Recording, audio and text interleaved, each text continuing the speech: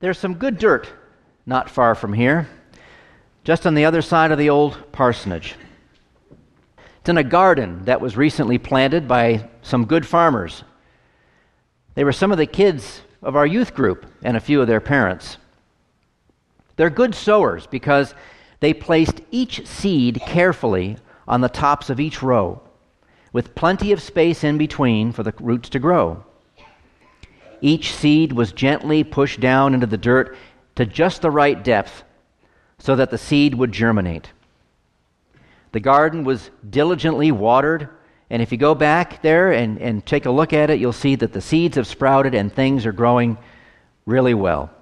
They're going to bear good fruit or vegetables, mostly, and herbs, but you know what I mean. Our youth, our kids, are competent sowers, not like the one of our parable in our gospel reading for today. What kind of farmer is that guy? He scatters the seed all over the place, onto rocks and thorns. Some of you are farmers, and most of us have gardened even just a little bit. Is that responsible sowing? To just toss the seed anywhere? Doesn't seem like it. It's kind of a waste. You know what I'm talking about, right? Just like you know what the parable of the sower is about. You've heard it many, many times. It's about faith. It's about belief in Jesus Christ. You're here because you understand the things of the kingdom of God. Jesus says to his disciples in this parable that understanding has been given to them regarding the things of the kingdom, but the crowds that are gathering around Jesus, they don't understand. See, if I'm guessing correctly, or even partly right, you may think this parable is about you. You know, like Jesus is asking you through this parable to consider what kind of dirt you are. A kind of self-examination lesson so as to curb you to live a more righteous life. Are you the hard kind of dirt, like on the path? Has the evil one come along like a bird and snatched away your faith? Or are you like the rocky dirt? Did you hear about Jesus with joy at first, but when others criticized you and reviled you on his account, your joy withered away because there was no depth of soil for your faith to take root? Are you like dirt with thorns that choke out your faith because the cares of the world and money are more important to you? Or are you good dirt because you hear the word and understand it and bear good fruit 100 times more than expected? If this parable were indeed Jesus asking us what kind of dirt we are, wouldn't we all want to answer him, "Oh yes, Jesus, I'm the good dirt. I got fruit growing out of my ears. I'm so good." See, I believe that if that were the case, if this parable were meant for us to hear and examine ourselves, a more honest response to Jesus would be something like, "Well, Jesus, what day is it? Because today I feel like dirt with rocks in it. Tomorrow I don't know. If it's a good day and things seem like they're going good and with the church and people are coming to faith, I might feel like good dirt. The next day, who knows? We'll see." To which case, then, this parable wouldn't really seem to be very helpful, would it? Why would Jesus bother asking us to reflect on our wavy faith meter? After all, he's the one who creates faith. He's the one who creates faith in us with his Holy Spirit. Without him, we can't do anything. He knows more about you and your faith than you do.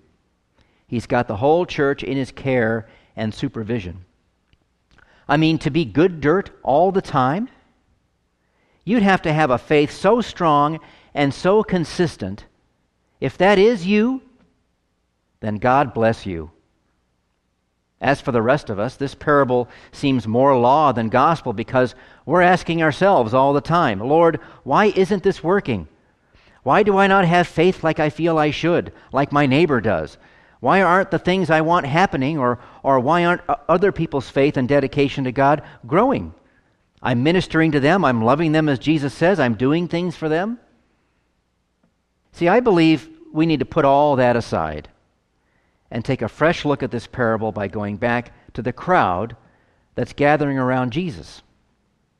This parable is more about them, not us. But what Jesus says about them is every bit as important to us as it was to the disciples. The 4 kinds of dirt Jesus talks about it is that crowd of people on the beach, listening to Jesus as he teaches them from the boat. Among these people are those who truly want to hear and find out what Jesus is all about and believe.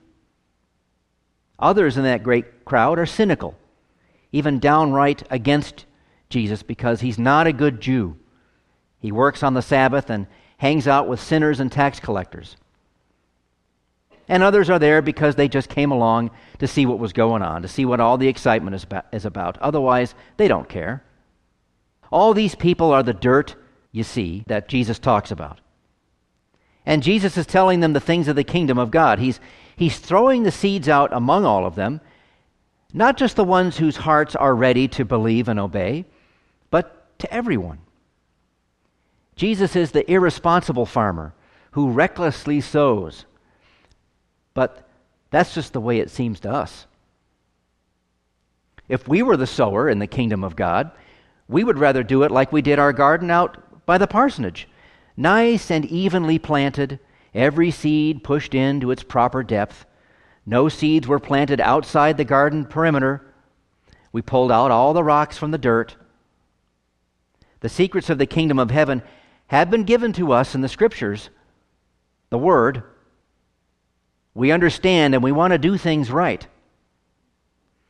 But what does it really mean to us, though, when Jesus says there will be people who will hear God's Word and never understand, and they will see the works of God either through creation or through the church and never perceive that there is a God at work?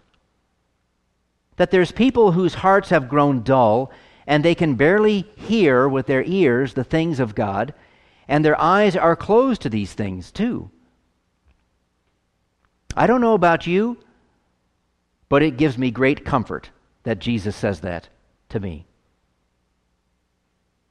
It gives me a kind of rest knowing that I'm not responsible for the faith of anyone, and neither are you. My job and yours as a disciple of Christ is to cast the seed out there recklessly, like the sower in the parable, and let God and the Holy Spirit do the watering and the germinating and the sprouting and the growing to produce the fruit.